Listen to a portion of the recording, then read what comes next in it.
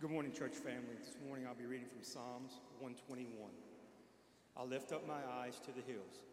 From where does my help come? My help comes from the Lord, who made heaven and earth. He will not let your foot be moved. He who keeps you will not slumber. Behold, he who keeps Israel will neither slumber nor sleep. The Lord is your keeper. The Lord is your shade on your right hand. The sun shall not strike you by day, nor the moon by night. The Lord will keep you from all evil. He will keep your life. The Lord will keep you going out and you're coming in from this time forth and forevermore.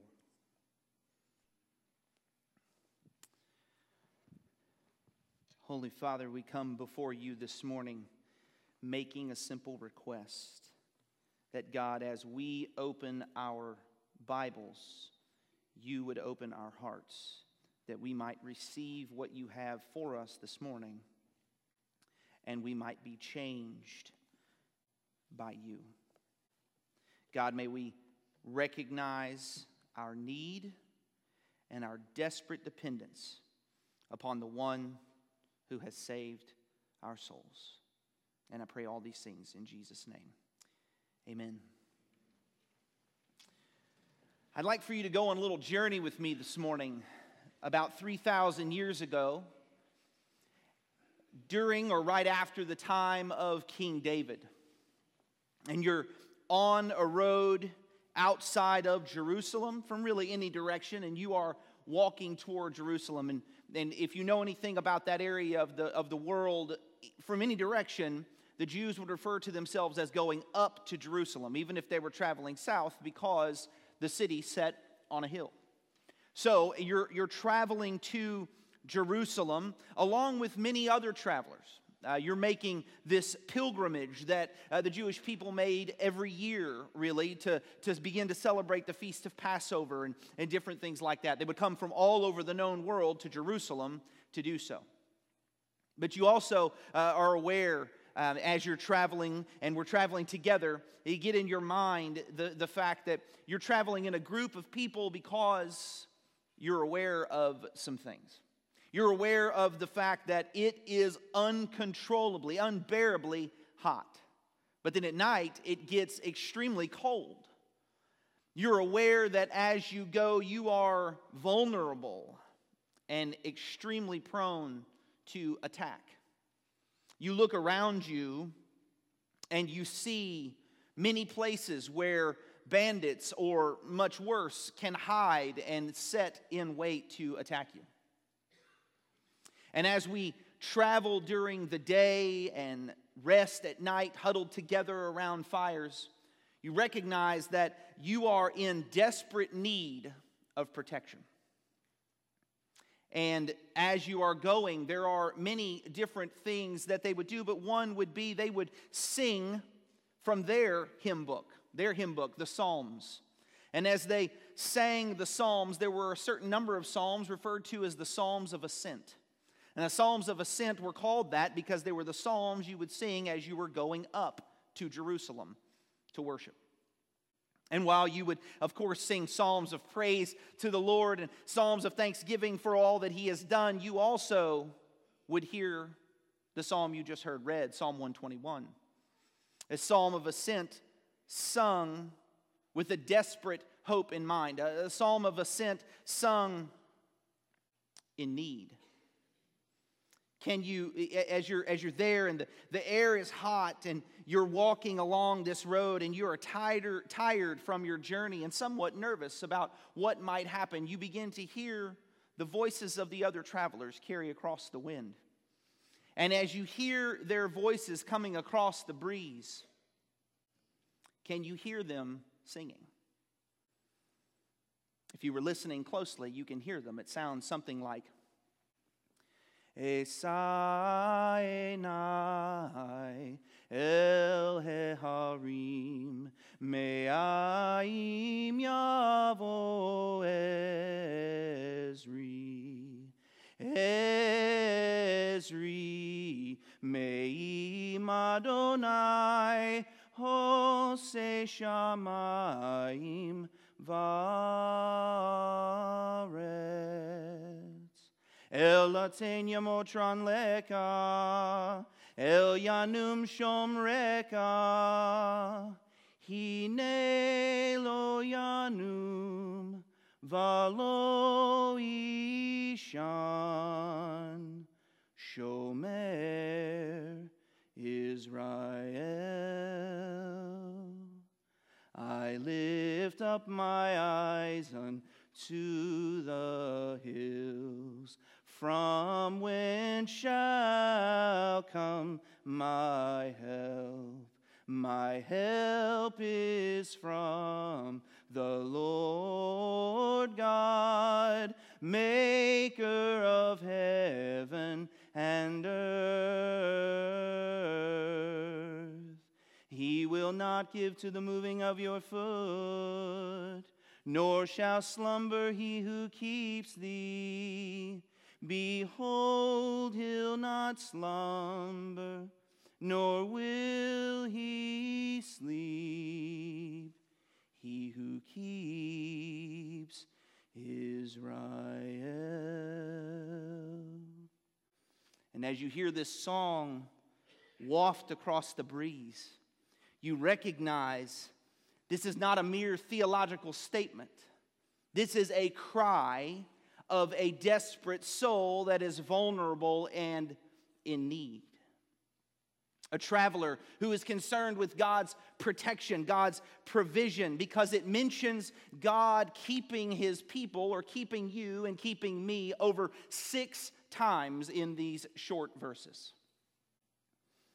In the New Testament, if you're a believer in Jesus Christ, we are referred to as pilgrims, as sojourners, as people who live in a place that is not our home, as those who dwell in a country to which we do not belong. Whether it is 1 Peter 1 or 1 Peter 2 or Philippians chapter 3, we are reminded over and over again that we are travelers in this life and we are in desperate need of God.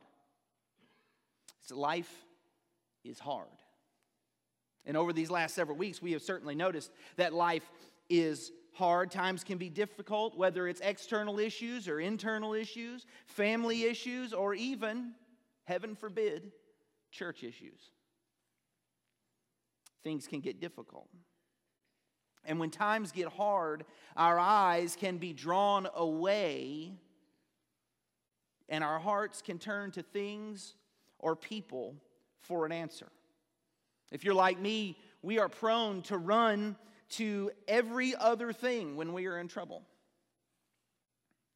What we have to realize this morning, and what we have to wake up every morning and preach to ourselves, is that in every need, He is your only help. We really have no historical context for this psalm. It's just Psalm 121, other than we know that it is a psalm of ascent and that it would have been sung as the travelers went to Jerusalem.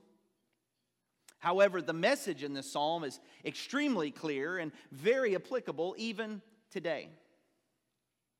See, if you're like me, when you experience difficult things, you immediately run to a certain person or an activity, or you just begin to try to fix it yourself. Maybe you're dealing with them today, in this room right now, and you don't know where to turn. Maybe you've come in here bearing the burden of a difficult decision that you have to make, or maybe you're facing a health issue, or someone you know is facing a health issue. Maybe you have a financial problem, or maybe you're struggling spiritually. Whatever your need today or in the future, when you're tempted to look somewhere else, turn your gaze to Him, because He is your sole source of salvation. Look at verse 1 of Psalm 121. I lift up my eyes to the hills. From where does my help come? My help comes from the Lord who made heaven and earth. See, this is a statement of fact. When we read this psalm, sometimes we are want to say that he is looking to the hills, as in, I look up to the hills and that's where my help comes from. But if you look at the verse closely, especially if you look at it in Hebrew, you realize this is actually not a one full statement. It's a statement and then a question. He says in verse 1, I lift up my eyes to the hills, period. I lift up my eyes to the hills. So as he is walking and he is on this journey, he looks up to the hills. When he looks to the hills, he is overwhelmed by something. He is overcome by the fact that he is in danger. He is vulnerable as these hills loom and he can't see for a long distance and he doesn't know what's behind there. It sparks a question. He looks to the hills, and when he looks to the hills, he immediately says, where does my help come from? What we notice from this verse, or these sections here in this verse, is that when he looks at the hills, it automatically makes him think and realize he needs help. Because there's something beyond him, something above him, something that is overwhelming to him. So as he looks at these hills and he says, where does my help come from? You know, it's important. From the very beginning, like I said, this is not a theological statement, although it is. It's not simply one.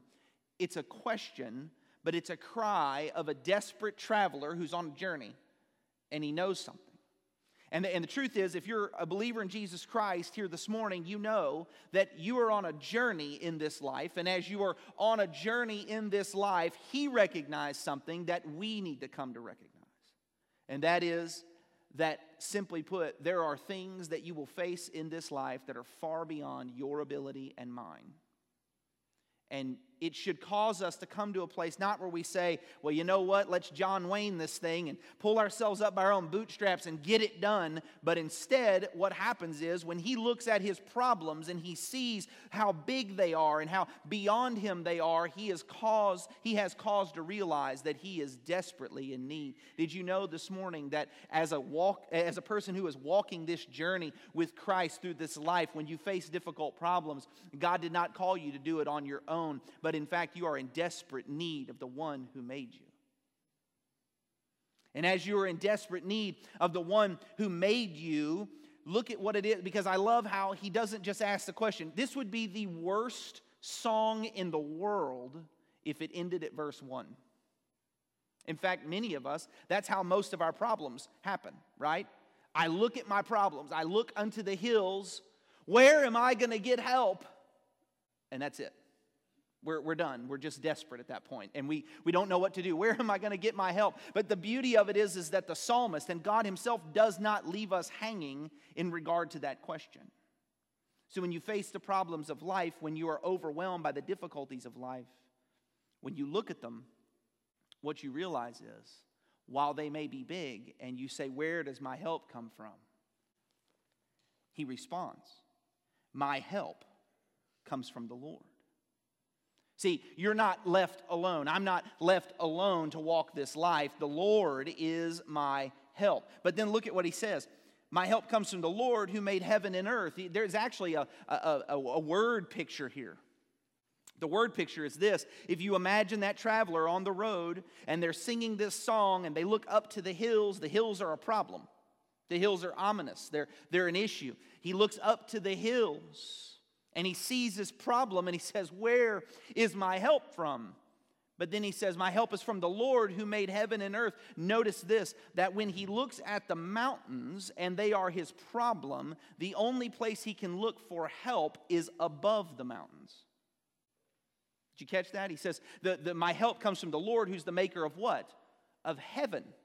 So he went above the mountains and earth, the mountains. So notice this. He says, when I'm facing these issues, when these ominous things are weighing down upon me, and when we are prone to look elsewhere for the answers, he is our only source of salvation, because he is the one, the problems you have, the issues that we might face, he is far above them, because he is not only the one who dwells in the heavens, but he's the one who made the heavens and the earth. And he's far beyond our problems. So he says, my help, it comes from the Lord, the maker, or the one who made heaven and earth. See, it's easy to become overwhelmed. It's easy to become overwhelmed by the problems of this life.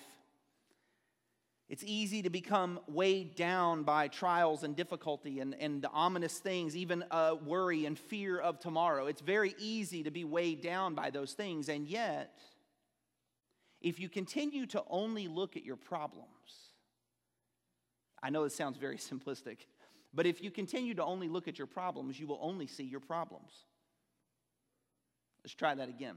If you continue to look at your problems, you're only going to see your problems. What does the psalmist do? The psalmist calls us, as he does, to look above them, to look over them. See, I look to the hills, that's a problem. So where is my help going to come from? Well, my help comes from above the hills. My help comes from the maker of heaven and earth. And as you and I are brought into these times of whether it's a difficult decision or it's pain or it's grief or it's hardship or trial, whatever it is, the call is not to gaze at our problems. The call is to draw our gaze upwards to the one who is over all things, because he alone is your source of salvation. Now, the beauty of the character of the Father toward his children is he doesn't just deliver. He doesn't just deliver when you and I are in trouble, but his eye is always on you. His eye is ever present on you. So in the midst of hardship, when you're tempted to look anywhere else, turn your gaze to him, because he is your constant source of care. He's your constant source of care. Look at verse 3. He will not let your foot be moved. He who keeps you will not slumber. Behold, he who keeps Israel will neither slumber nor sleep. That's interesting. You may have noticed immediately. The first two verses, he says, I lift up my eyes to the hills. Where does my help come from? My help comes from the Lord who made heaven and earth. Then look at verse 3. He will not let your. He switches from my to your. Now, there's two options here. The first option is that this was sung as what's called an antiphonal psalm, which means that one person would sing one part and then the other people would respond. So they're back and forth. Now, that is very probable that was the case, but it would seem interesting that one person would be singing about myself and then the other people would be singing about him too, and not themselves. The other option is this, which I actually think is more the case. He switches from I and my and everything else to your, because he goes from just talking about it to himself to telling himself something. It's like whenever that David says, "Oh, my soul, why are you so downcast within me?" He's talking to himself. Now, I know that some people, Luann and some of my kids, they will tell me, well, talking to yourself supposedly is a sign of intelligence. Elsewhere, talking to yourself too much is a sign of insanity. But in this instance, you know this, and you probably know this to be true. There are times in your life when you are heavy and weighed down.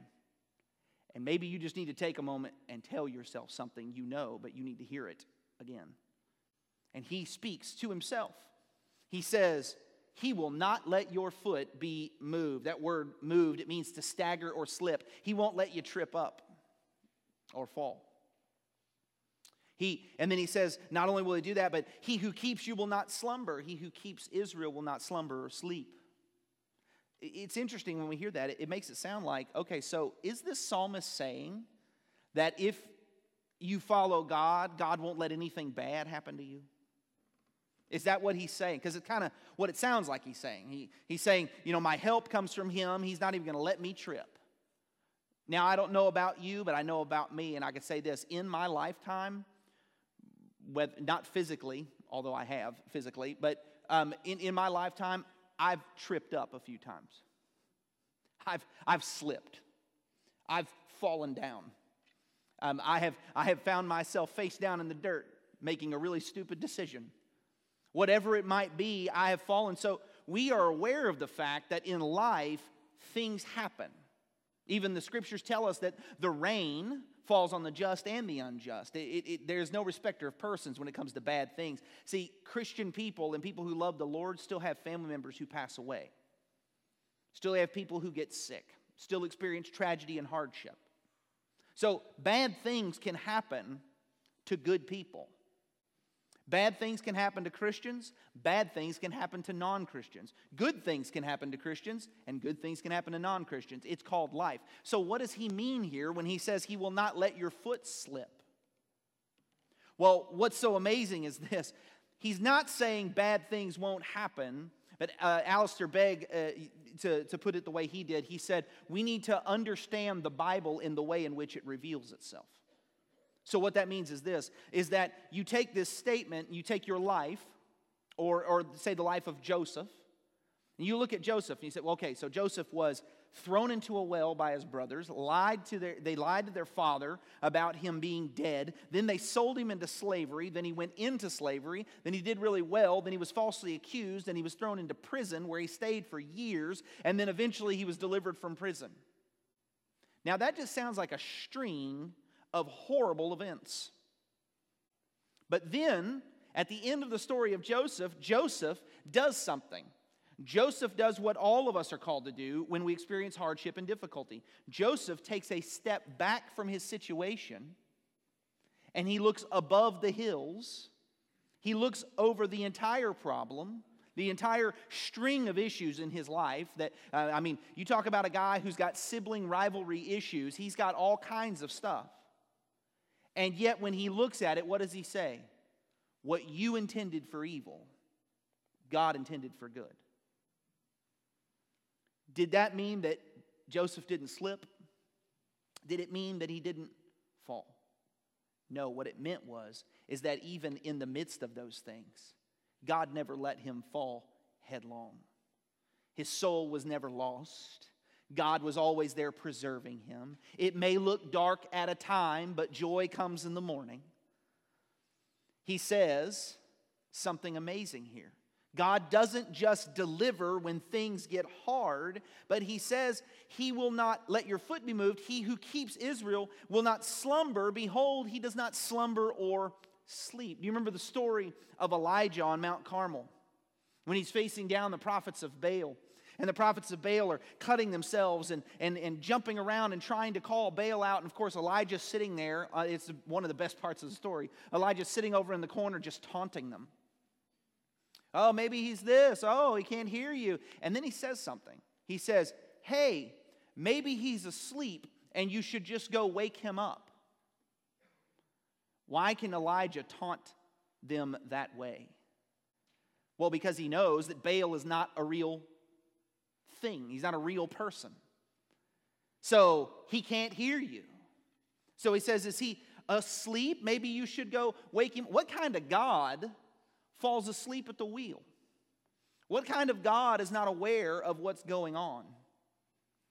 So the psalmist says, this God who follows you, this God who watches you, he is your constant source of care because he will neither slumber nor sleep. There is never a moment in your life where God's eyes are not fixed upon you.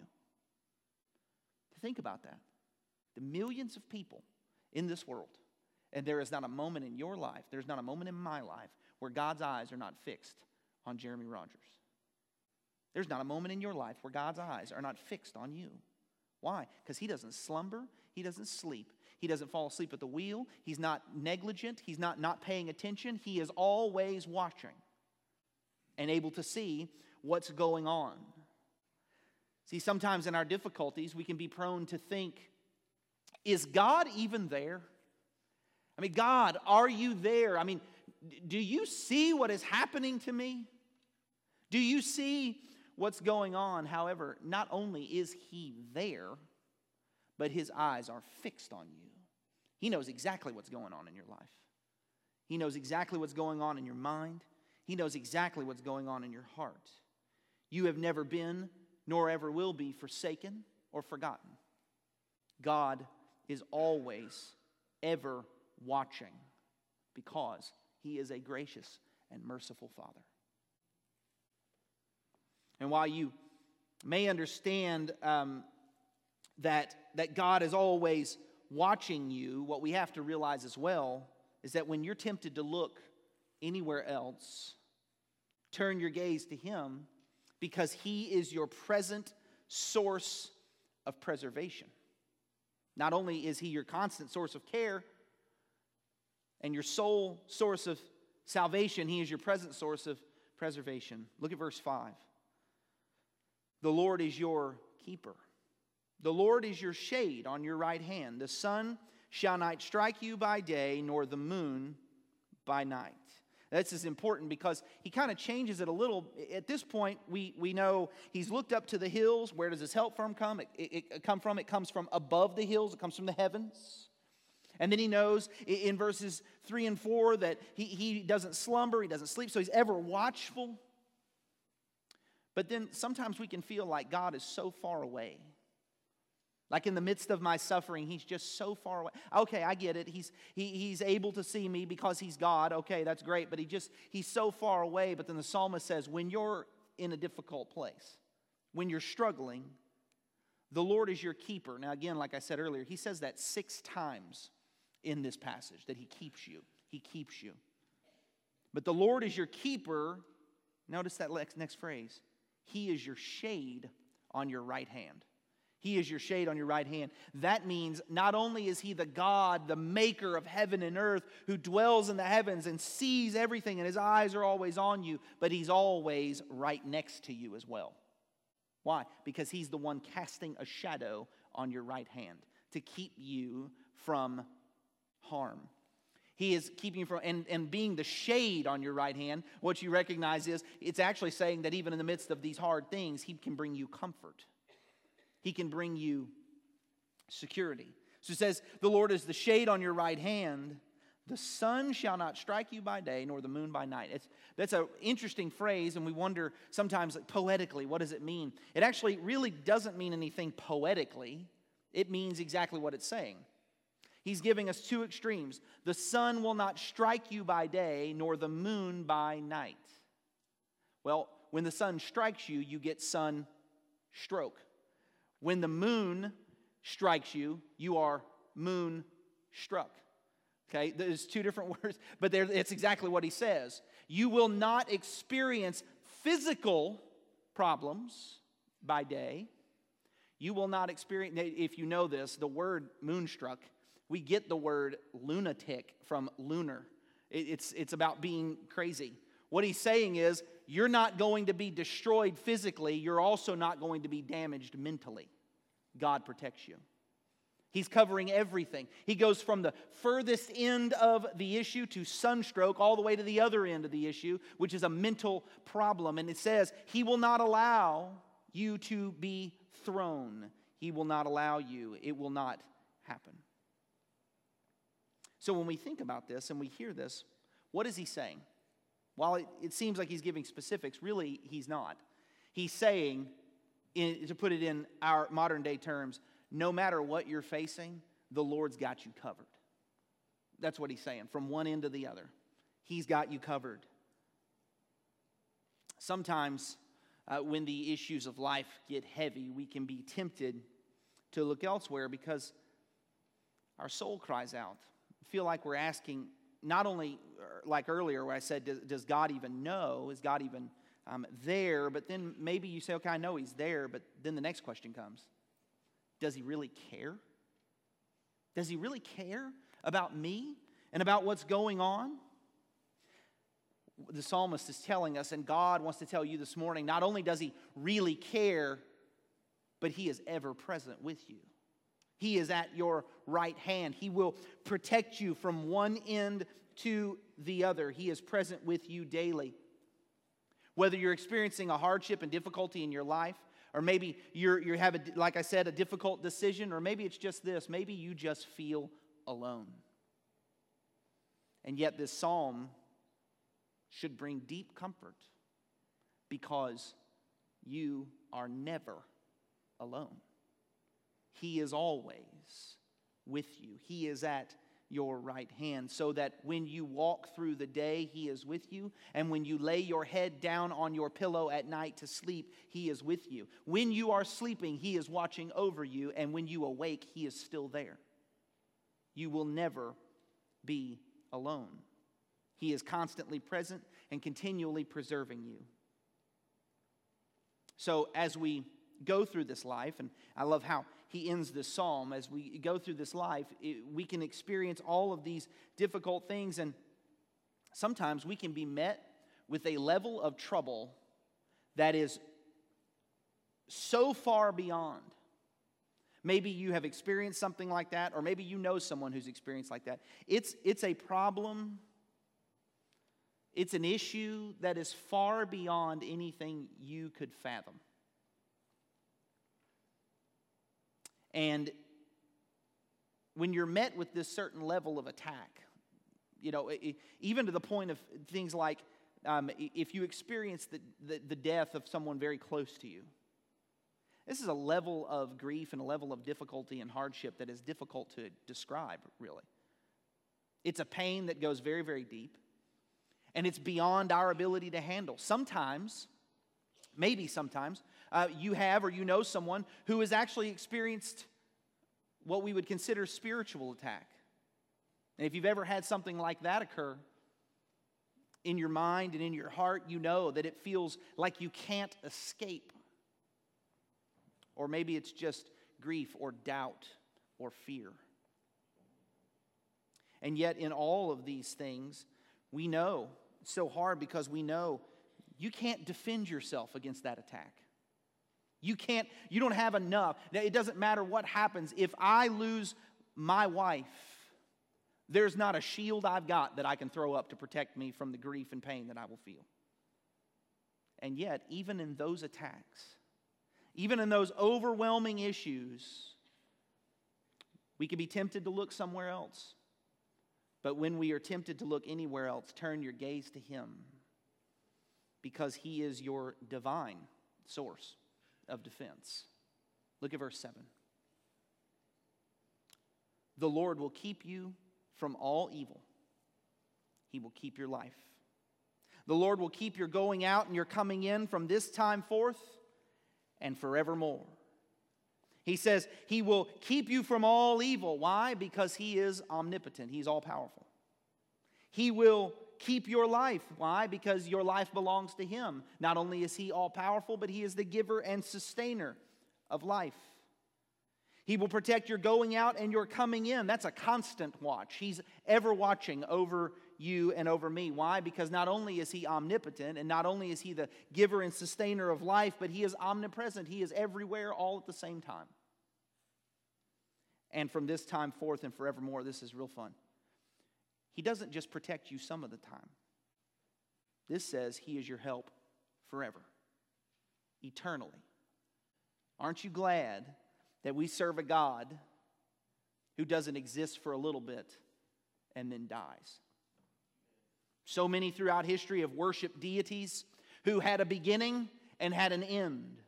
But we have an eternal God. And because we have an eternal God, not only does He dwell eternally, but we reap the benefits of His eternal nature. Because He is a protecting God and a comforting God and a loving God, that means if you are in Christ, He will protect you and love you and comfort you forever. The psalmist tells us that He is eternal. In 1906, Ada Habersham and Matthew Merker wrote a song.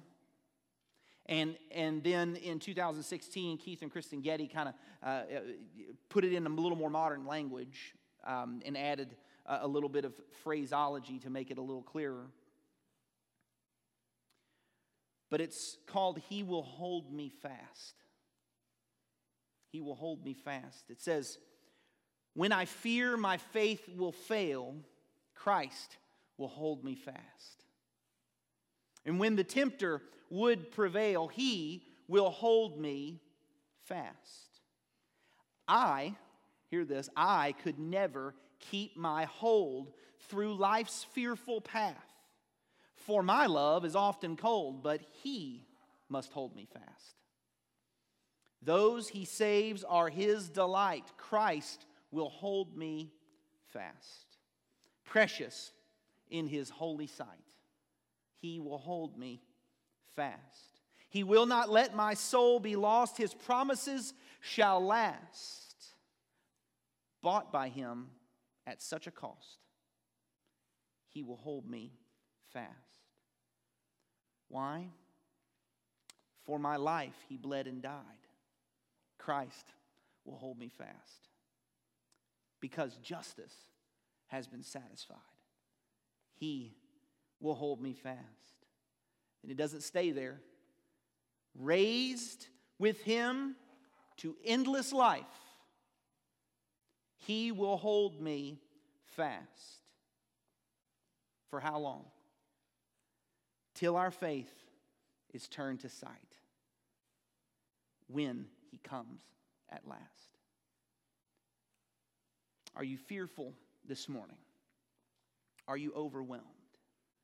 Are you looking up at the hills and you see all of the trouble?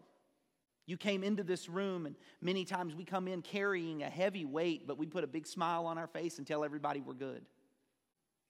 But you're carrying a heavy weight, whether externally, issues, or internally.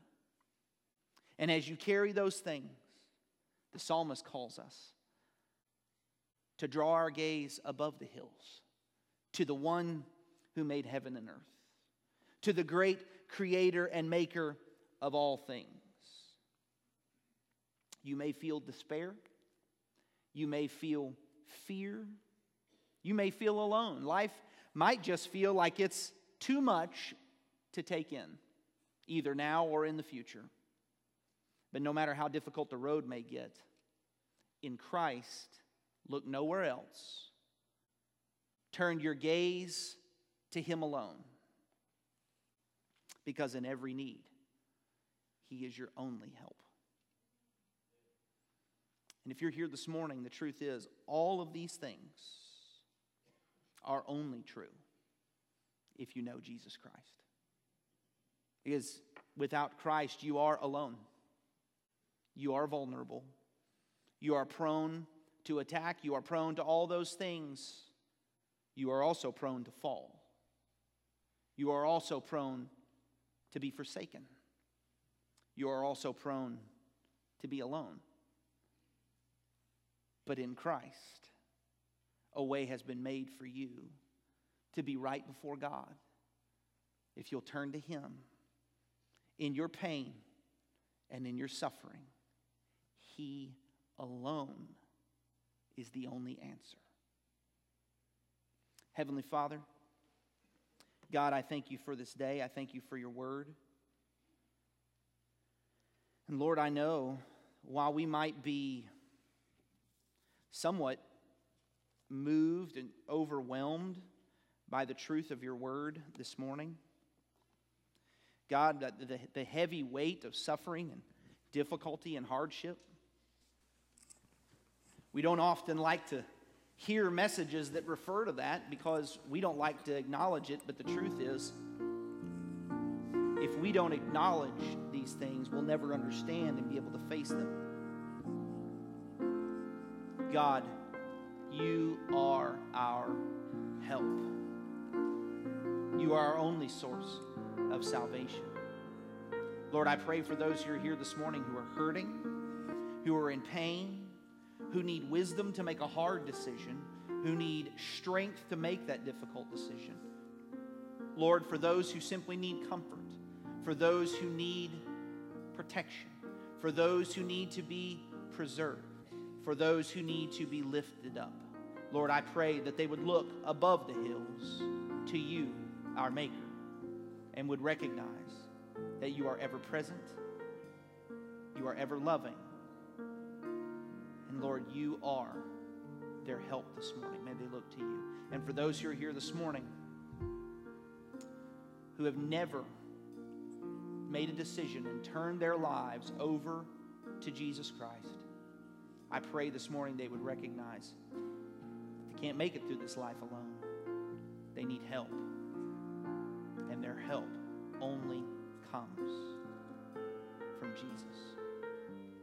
Lord, do according to your will. And I pray all these things in Jesus' name.